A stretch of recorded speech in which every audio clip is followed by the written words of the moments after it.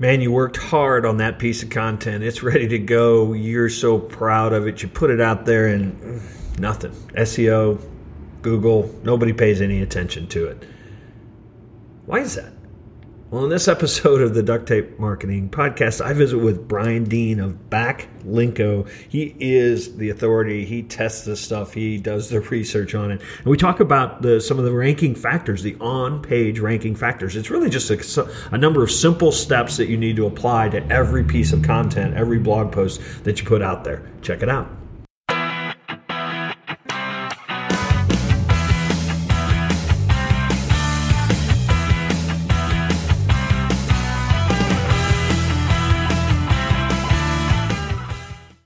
Hello and welcome to another episode of the Duct Tape Marketing Podcast. This is John Jantsch, and my guest today is Brian Dean. He is a digital marketing expert and founder of the SEO training blog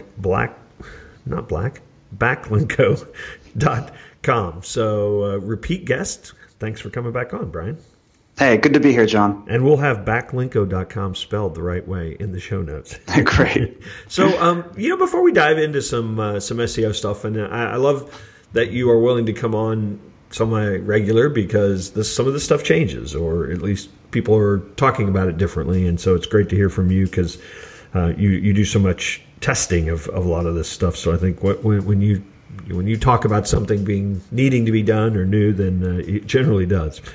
So tell me a little bit about living in Berlin and, what has that done for business, personal life? What's the scene like, entrepreneur wise? Yeah, so I think the best way to describe that is why I came here in the first place. Yeah. And at that point, which was almost 3 years ago now, which is crazy how time flies, is I was backpacking around. I had started Backlinko, but I was running it from the road, basically. I had this backpacker lifestyle that I had lived for literally years. And I was running black hat sites on the side and kind of freelance writing here and there, doing freelance SEO consulting. And I eventually realized, if you want to build something, you need to be in the same place. And I realized I literally was Googling online, best places to live in Europe, because I was in Europe at the time and I wanted to stay here for a while. And Berlin just kept coming up. And when I came here, I loved it. It's very cool. The best way to describe Berlin is it's like Brooklyn, the whole city's Brooklyn. It's very a lot of nice neighborhoods with trees. It's small. It's not busy. There aren't a lot of cars or people. Even though it's a capital city, it's one of those cities like Boston, right?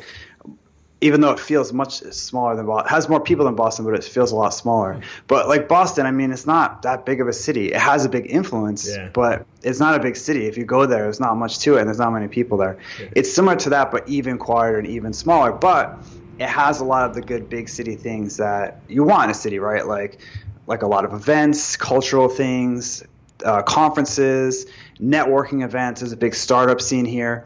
So it's impacted my business in a couple ways. One is that just by being here, I don't have so many temptations to hit the road and go to every event under the sun. There are plenty in Europe, but it's a little bit harder to get there a lot of times, or logistically a bit more challenging to go to Romania, where I went last year to speak at a conference. So I just tend to say no more often, which is good because then I can focus on my work. On the other hand, every time I go to a conference, I do love it. So I'm kind of on the fence about that. But in terms of affecting my business, in 2017, networking with people in person is great, but it's not that big of a deal. Plus, this is a hub. Literally yesterday, I had lunch with the founder, Omar. Do you know Omar from Webinar Ninja? Oh, sure. Yeah. Yeah, I had lunch with him yesterday. He was in town. So, a lot of people pop through here and you just catch them, or you go somewhere. So I think I really like it here. All right. So you kind of hinted about, how you backed into this business, but how did you really get started in SEO? Because again, you can talk about your bio, but it certainly doesn't show that as being the path to SEO. No, I wouldn't recommend this path at all. It was a really long, hard journey to get to where I'm at today. If you just follow my advice now, and obviously your advice, John, on your blog, it shortcuts a lot of the lessons I had to learn the hard way. And how it really started was I was really into this whole 4-hour work week lifestyle, passive income. I was all about that stuff. So when I read online, how do you make passive income? How do you make money on the internet? Things like that. At the time, the big thing was to create these small little websites and rank them in Google.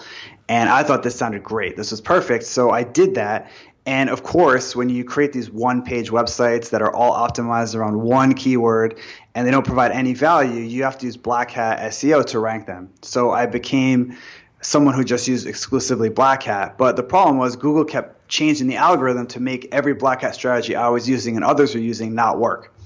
And eventually I got fed up with that and decided to try White Hat with a client of mine, and it worked well. So then I launched another site. This time it was actually using White Hat SEO to rank it, and it did really well. And that's when I decided to start Backlinko, because I looked online for other strategies that were White Hat, but I couldn't find anything.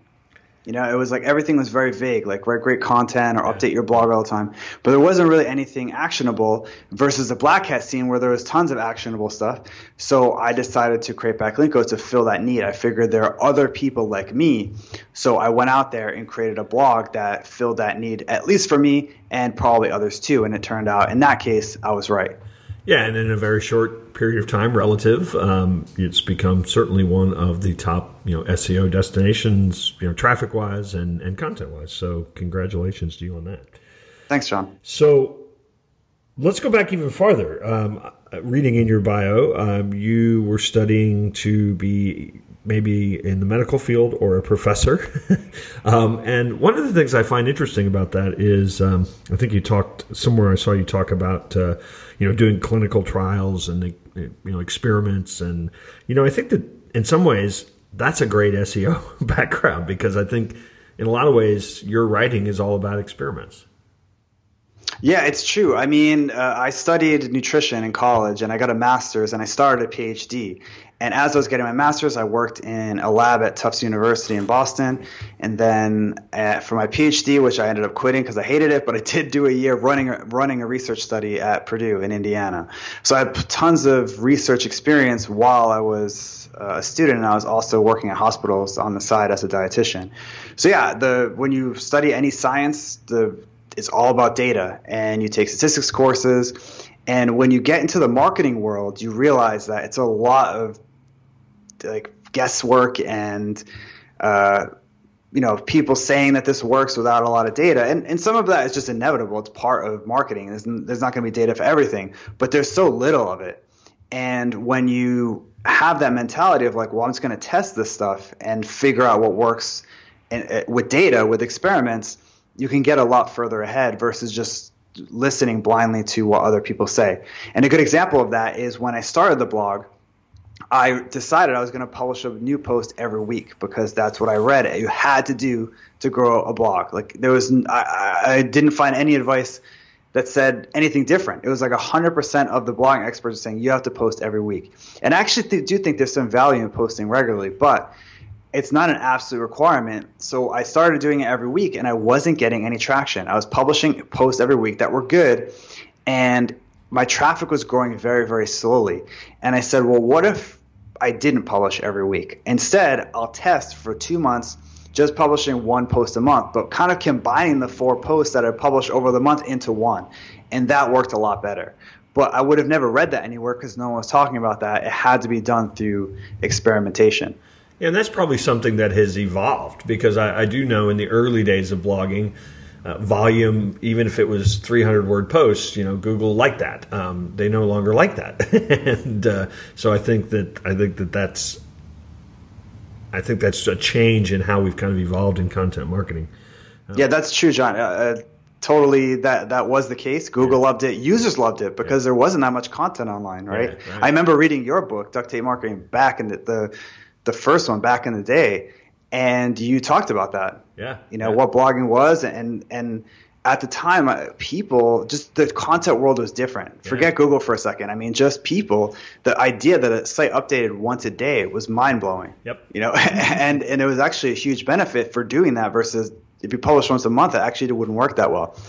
But a lot of the times when you read this advice, no one went back and updated the post and said, wait a second, this isn't as important anymore. And then when it comes to SEO, like you said, John, Google doesn't like that anymore. Yeah.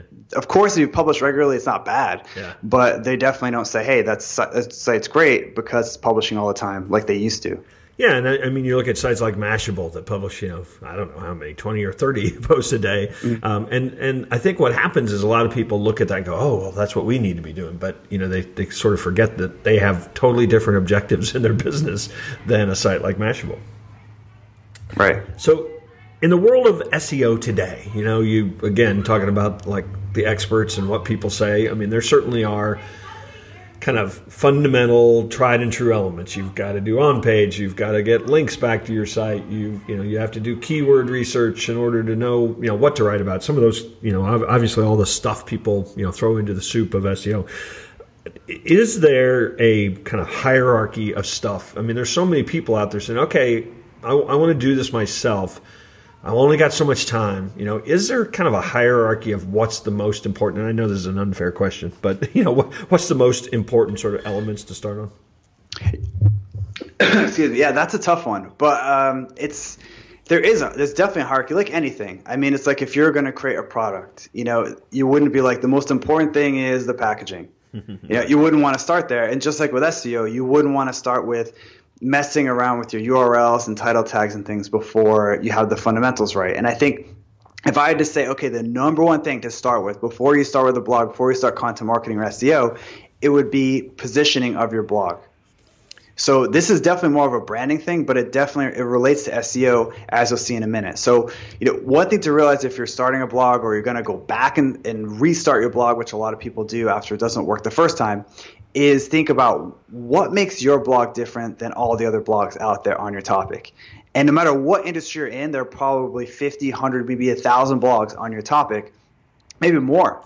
Yep. And what makes yours different? And the reason that's important is for two reasons. One is that it helps you get positioning in the market. So, for example, when Steve Kamb started Nerd Fitness way back, I don't know, maybe 2009, at the time, all these fitness blogs were about, you need to work out 50 hours a week. You need to, go to the gym till you puke.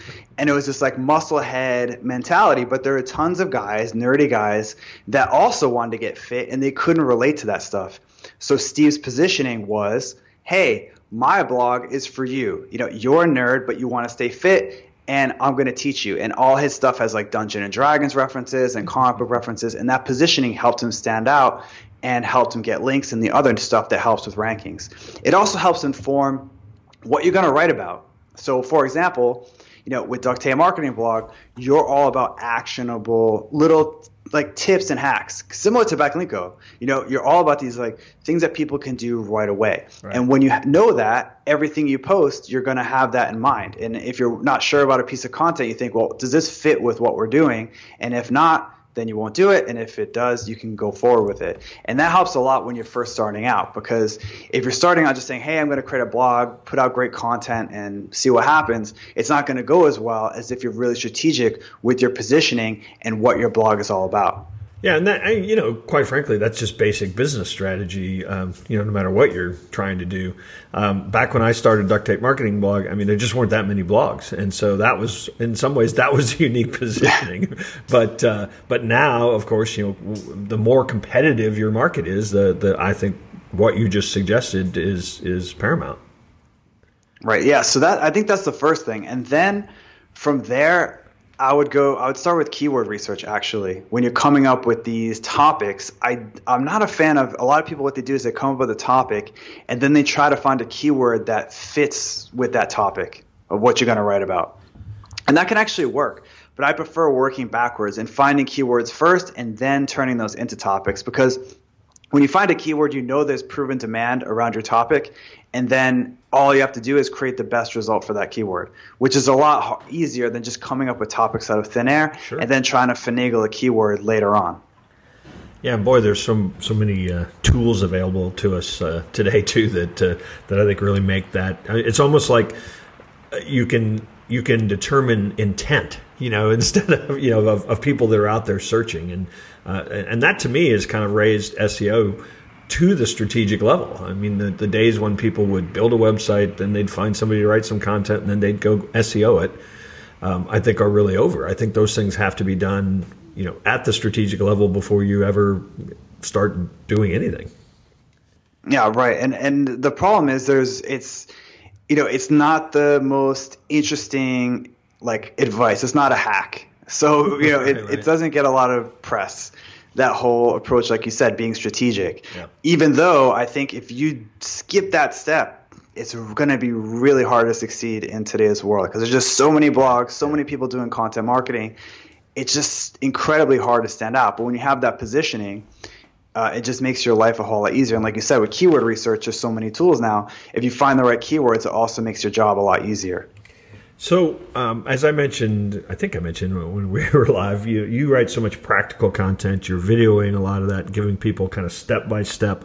Here's what I found, and here's the research that proves this, which is, again, one of the things I really appreciate. But you recently did something, and I may get the title wrong, but basically listed kind of the on-page ranking factors. And so those, of course, are the things on the page that you own, the HTML, code, the structure, the words you use, on your actual pages. And so I wonder if we could kind of pick that apart a little bit. We probably won't have time to do the entire thing, and we'll have a link to your video in the show notes. But there are a lot of people that are kind of saying that stuff doesn't matter so much. Whereas, optimizing keywords on your, metadata used to be like a hack that people have said, oh, it's so important. How do you view, let's say we've written something that, we did our keyword research, we know it's a good topic, we've written a post, how would you then advise somebody to go through and look at the ways to make sure they're getting the most out of that from the on-page factors? So the first thing I would do is write your title that has your keyword in it. That's the most basic, but it's also really important to have your keyword in your title tag. But while you're on your title tag, there's another step that I've been using lately that makes a big difference, and that's making sure your title tag is compelling for people to click on. Right. So I used to just write titles, and if I had my keyword in it and it sounded pretty good, it was good to go. And I actually focused a lot more on the WordPress title, which can be a lot longer. Yeah. And my title tag, if it got cut off because it was too long, or I was like, well, whatever, it has my keyword in it, it's fine. And that's totally changed now, because now Google really pays attention to how people interact with their search results. Yeah. So if someone searches for your keyword and they're clicking on every result but yours, Google's like, man, this probably isn't a really good result, even though it has all those traditional factors like links, your keywords on the page, et cetera, et cetera. Yep. The users have great data for them, and they're not going to ignore it. So when they see that, they'll drop you like a stone. I've seen it happen a lot. So in addition to creating a title that has your keyword in it, you definitely want to think, okay, someone's searching for this keyword, like you mentioned before, John, intent. What do they want to see? And if you can put that in your title, you get a lot more clicks. Now, it's a ranking factor for sure. If a lot of people click on your result, you can get higher rankings. But even if that wasn't the case, even if you just stayed where you were, you just get more traffic from the same spot. You actually don't have to move up in the rankings. Yeah. So if you double your click-through rate, you double your traffic for that keyword without having to move from 3 to 1. It's a great little hack. It's almost like subject lines in email. It's like that. It's like that's the ad for why you should come read the rest of this. Exactly. And it was seen by me, I made this mistake too, as just an SEO thing, your title tag. Mm-hmm. It's like a meta tag. It's in you see it something in your HTML, like only kind of a robot will ever see it. When in reality, humans see it all the time in the search results, and what they see can make or break where they click on your result. And now, because Google is paying so much attention to that, that's really important. Well, what is how does that relate to the and sometimes we get these terms confused, but the headline of your blog post, right? That's the thing that people see when they go on the page. How does that and the title relate in terms of a strategy? It's the headline isn't as important for SEO, so it does depend a lot on how your blog is set up. But in most cases, the title tag is the title of the page itself, and then the title, the headline, as you put it, which is actually more accurate than title, is usually wrapped in an H1 tag underneath that. And that's kind of like your second headline. Google is paying less and less attention to H tags and things like that. But you do also want your keyword in that title if possible. Basically, your title, your headline, I should say, is kind of like you have all the room in the world, so make it long. My titles are always like super long. They include percentages and parentheses and all this stuff because I have room for it. Your title tag, you're limited by the number of pixels that it displays. Yeah. So you can't do as much there. But with your headline, you can go crazy. And so as long as you have your keyword in there, that's just good for Google because they see, okay, it's in the title, it's also in the headline, and then as they move through the page and they see it again and again, it helps them understand what your page is all about. Yeah, and I guess I advise people to think about the headline as sort of clickbait in social media too. I mean, it's the thing that is probably going to show if somebody shares in social media, and so that's a nice thing for getting click-throughs that way. Hey, thanks for listening to the Duct Tape Marketing Podcast. If you like this one, you might also like my other podcast, The Consulting Spark, where I interview independent marketing consultants and agency owners and talk about how they built their business and the struggles they face and what they love about being in this business. So you can check it out at ducttapemarketingconsultant.com. Make the URL as short as possible is one of the steps that you had on this checklist, and that runs a little bit counter, I think, to what people had been doing. Yeah, I wouldn't recommend necessarily making it as short as possible because then you could make it actually too short. And what I've been doing is let's just put it this way: when I first started blogging, before I even started Backlinko, I would just make my title the URL, which is by default what WordPress does a lot of times, and a lot of other CMS softwares, blogging software does that a lot. So if your title is like 10 ways to get a better open rate on your emails, the URL would be like 10-ways- blah blah blah. And this isn't a huge deal, but I noticed that it makes a small difference. I don't know whether it's just because Google prefers that or if users prefer that, because it goes back to what we said about the click-through rate of your results. If you have a long URL, when you search for a keyword in Google and you see a long URL, you're really not going to read it. Versus a page, for example, if you search for like email open rates and you see ducttapemarketing.com/email-open-rates, right. You know instantly what that's about. Yeah. And also I noticed lately Google has actually been automatically shortening long URLs in the search results. So they'll take kind of like what the page is all about and use that as the URL. I've seen it a couple of times. I haven't been able to replicate it 100%. But basically they won't show the whole URL. They'll just show like the domain name / and then they'll put their own thing in there, almost like a category.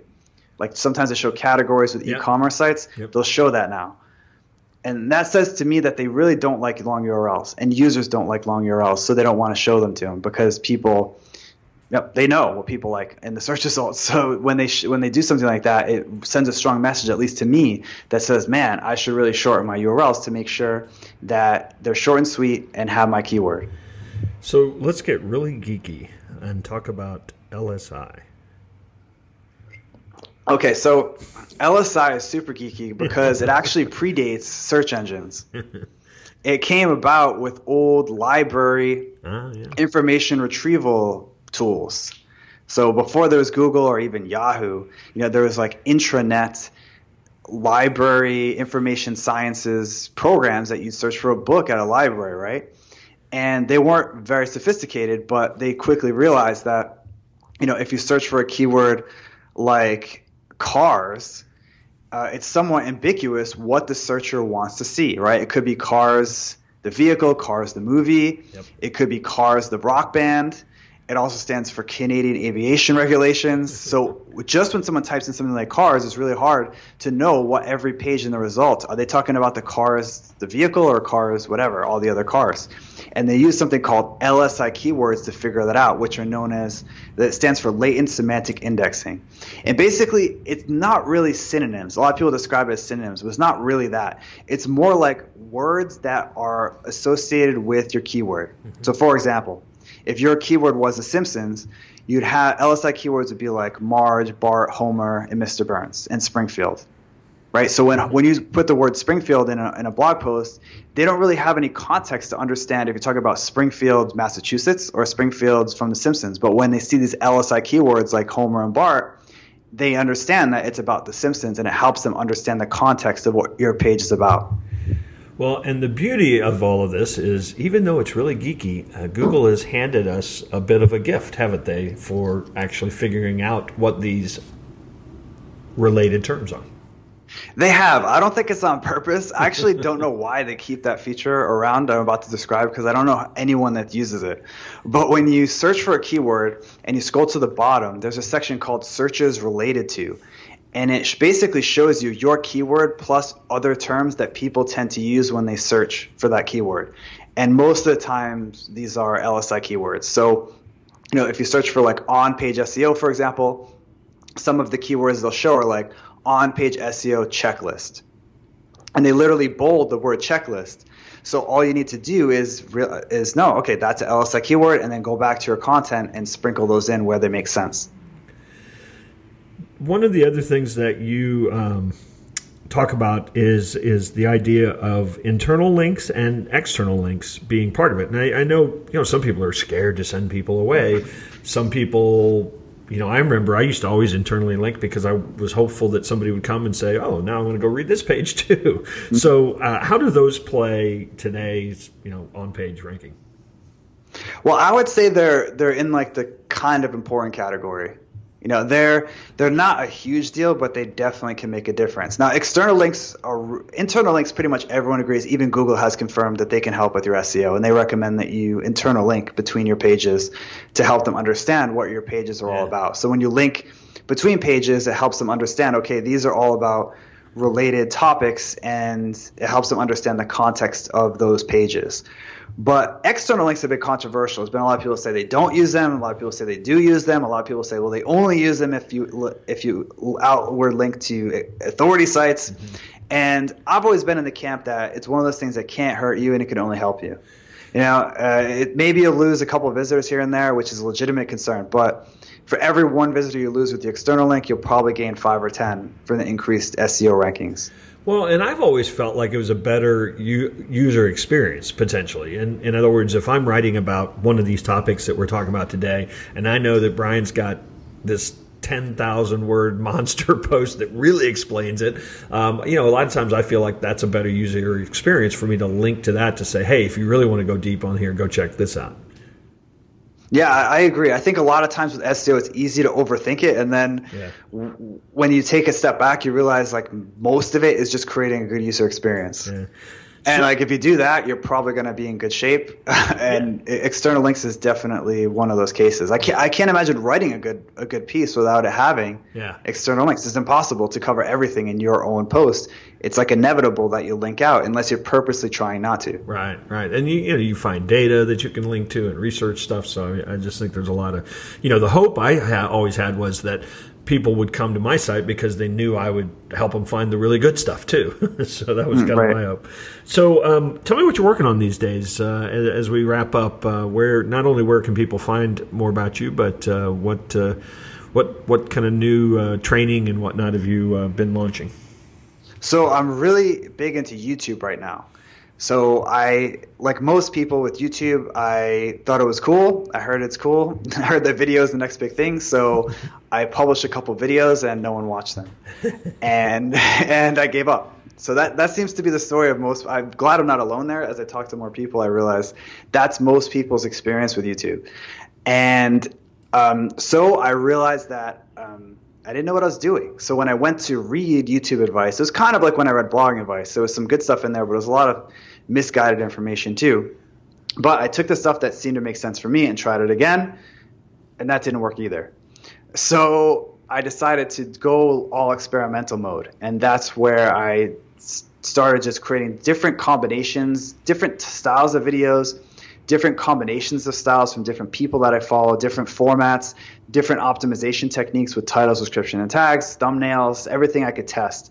And I eventually figured out pretty much a system that works well for creating YouTube videos that get views and do well in YouTube rankings, which is huge for getting views. Yeah.